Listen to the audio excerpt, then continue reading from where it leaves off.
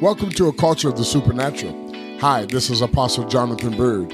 Using my experience as a springboard, I want to share with you steps that you can take to begin the process of walking in the supernatural.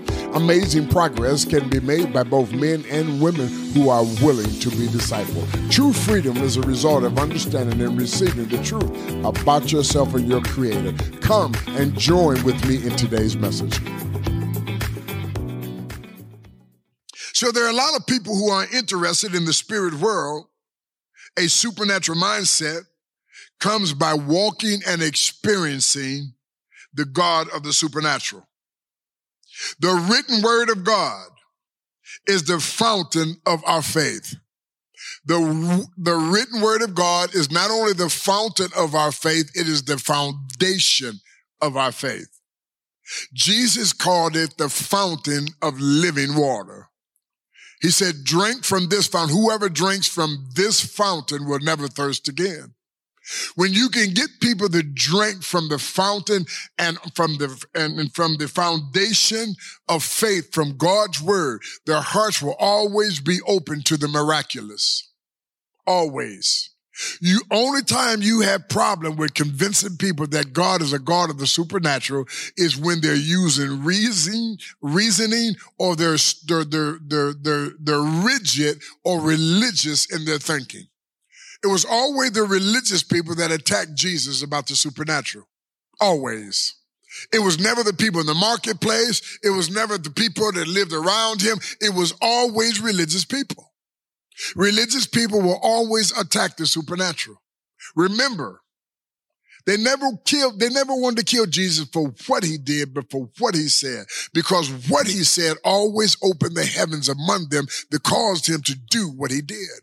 What your apostle preaches to you every Sunday, you should hear it at least every day of the week. It should be the meat that you eat all week long. Why? Because it opens you up to the realm of the supernatural, because that's where he got the revelation from. We just hear it and pat him on the back and say, oh, great word, apostle. I just never seen it like that. And he's just probably going to be nice and kind, sweet, so he can get you on your way and say, that was just so sweet. Thank you, thank you, thank you. But the last thing he wants you to do is pat him on his back, because all glory belongs to the Lord. But he'll be kind about it.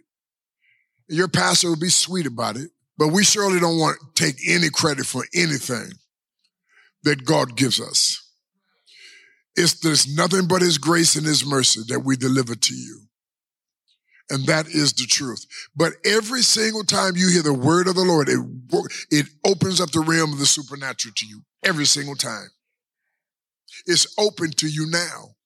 And if I was you and I was sitting out there and I were you, right now, my mind would be on my need. And I say, Lord, in the presence of the Lord, I receive what the man of God says.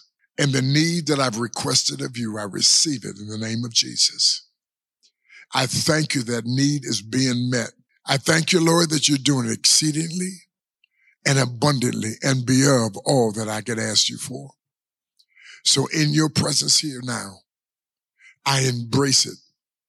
I embrace it as earmarked for me even now. And I thank you for it, Lord. I receive the healing of my body even now. Even now, my ankles and my knees, my back and my neck, my eyes, my wrists, my bones. I receive it now in your presence, Lord, in the name of Jesus. That's how you should be thinking in his presence.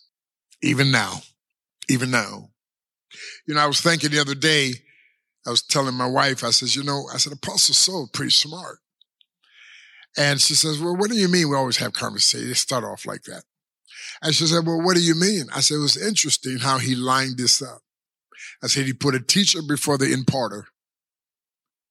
Now, if he had put it the other way around, something would have been imparted to you that you wouldn't have been able to keep. And I told her, I said, he's pretty smart. I said, the Lord told him how to do this. Why? Because your mind has to be renewed to embrace what God wants to put in your hand. And he's not putting it in your hand for you to keep. He's putting it in your hand so that you can give away. Freely you receive, freely you give. Okay, I got a couple more thoughts and we're going to wrap it up for tonight. So We talked about the living water. So there is a marriage between the Word of God and the Spirit of God. There's a marriage. There's a covenant between the Word of God and the Spirit of God. God is Spirit. And those who worship Him must worship Him in spirit and in truth. The Word of the Lord, the Word of God without the Spirit is not truth. The Word of God without the Spirit is not truth. Do you understand that? Why? Because I just told you that the Holy Spirit and God is married. Why would I say that? Because the Holy Spirit is God's Spirit. I want you to get that. The Holy Spirit is God's Spirit. It's the Spirit of God. Now, when we hear that, we just think, well, there are three. No, the Holy Spirit is God's Spirit. Do we understand that? That's important to understand that. In John chapter 16, verse 13, these words. However, Jesus says, He, the Spirit of truth, has come. He will guide you into all truth. So when I said to you, never be intimidated by academics, rank, education, or any other rank of authority. Never be intimidated by it. Why? Because the Holy Spirit will always guide you. He has promised to guide you that things that are truthful from God.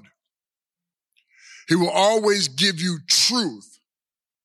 And truth it will always outrank any education, any army, any king, any dominion, and the king and his domain. Truth will always outrank it.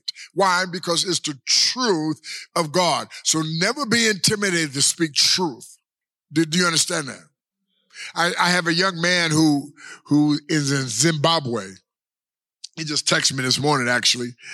And I was telling him, because he came to faith, and he was talking about kings and the presence of kings and tribal kings and on and on and on. So I listened to him that night and I said, hey, I'd like to talk to you sometime. And he said, okay. And so we started talking to each other. And I told him, I said, you're being deceived. I said, you've gone to that country. I says, there's one thing to honor something and respect something. There's another thing to bow to it. I said, have you lost your mind? And he says, well, what do you mean? I said, who saved you? He said, Jesus. I said, what is it? He says, my Lord. I said, he's a king. And because he's a king, that makes you a prince of royalty. I said, there's nothing on this planet that you bow to but him. And I said, son, I said, the moment you bow to them, they own you. You will bow to them every time you see them. He said, it's customary. I says, no, it ain't, not in the kingdom. I says, the only time it is spoken of in the book of Revelation that they laid down their crowns before his throne. The rest of the times they fell like dead men. I said, you've got this all wrong. You don't bow. You be courteous. You expect customs. But this world is not your home. Do you understand that? And the only thing you bow to is King Jesus. There's a story, I'll close with this. There's a story about a great Napoleon. And Napoleon was inspecting his troops. And as he was walking past his troops, he seen a young man there, and he looked in his eyes and he seen that the young man was somewhat fearful. And Napoleon looked at the young man and he says, soldier, what is your name? He says, my name is Napoleon. Well, he says, act like it or change it. Caesar was inspecting his troops. And as he was inspecting his troops, he came by. And he seen that some men in his troops never bowed to him. And he turned to his captain and he says, why won't they bow to me? He says, my name is Caesar. And he went over and he asked one young man, he says, I said bow to the king. And the young man looked up and lifted up his eyes and he said to him, he says, sir, we will have no other king but King Jesus. Man of God, woman of God, you will have no other king but King Jesus. You can respect, you can honor, all those things I think is good and wise to do. but you bow a knee to nobody but King Jesus. Shall we pray? Father, we thank you so much for the anointing of your Spirit, for the wisdom that you have given us to be able to wield the sword of the supernatural. Do it with grace and wisdom and knowledge so that we are respecters of your kingdom, respecters of your name, and respecters of your word. I pray that an honor would be left in this house, an honor into every heart and every mind, an honor that brings a privilege of serving you as you deliver your grace, your power, and your love so that we may show the world that you sent us. And I thank you, Father, for the richness of your love that empowers us to live for you, that empowers us to believe you, that empowers us to go the distance for you. I bless this people of God. We lift up our hands towards heaven. It becomes our place of surrender and our posture of humility. And we lift them up and we say, Lord, there's nothing we can do without you, but we can do all things because of you. So, Lord, we lift up our hands and we bless you and we love you. Let these hands be seen from the throne room of heaven as we come to you with grace and love and power and the strength of your Spirit. And I ask you to bless this great house of yours, bless this great people of yours, and bless this great treasure of yours. And I thank you for this house. I bless it by the authority that you've given me in Jesus' name. Amen. God bless you. This is Apostle Bird. So glad that you tuned into the podcast. I'm looking forward to you enjoying it again. Come with us soon and meet us with our next Supernatural podcast. God bless you.